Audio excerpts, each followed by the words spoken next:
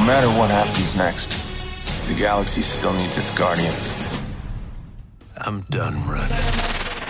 In the new movie Guardians of the Galaxy Volume 3, writer and director James Gunn concludes this offbeat Marvel trilogy with a story that's got, well, a little bit of everything.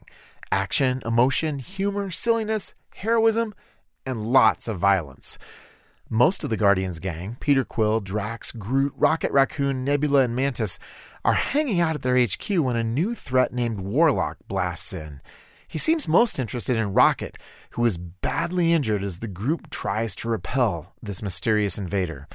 To save their friend, the rest of the Guardians will have to figure out where he came from and then confront his creator, an ominous new bad guy who calls himself the High Evolutionary. The adventure that follows brings Gamora back into the fold as well. I miss you.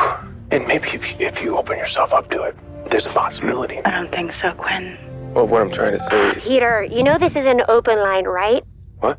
We're listening to everything you're saying. And it is painful. And you're just telling me now?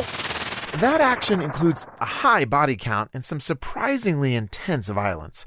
A particularly harsh profanity sneaks into the mix too for the first time in an MCU movie. That's the bad stuff. The good stuff? Well, there's quite a bit of that.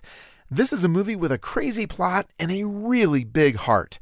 Each character has a chance to shine, and we see almost all of them risk their lives to save Rocket and each other. The result is a pretty mixed bag for families. It's emotionally satisfying, but full of content. So we're giving Guardians of the Galaxy Volume 3 a 2.5 out of 5 for family friendliness.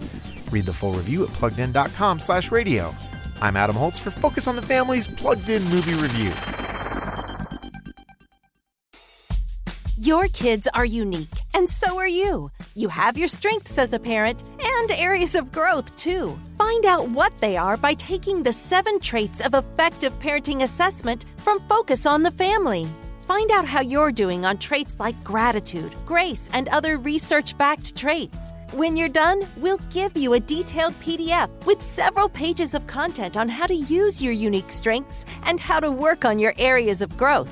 This simple framework shows you how to be an effective mom or dad in daily family life, a parent who recognizes your imperfections and finds ways to thrive.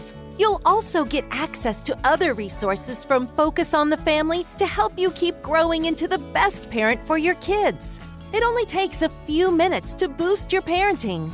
Take the 7 Traits of Effective Parenting Assessment at parentingtraits.com. That's parentingtraits.com.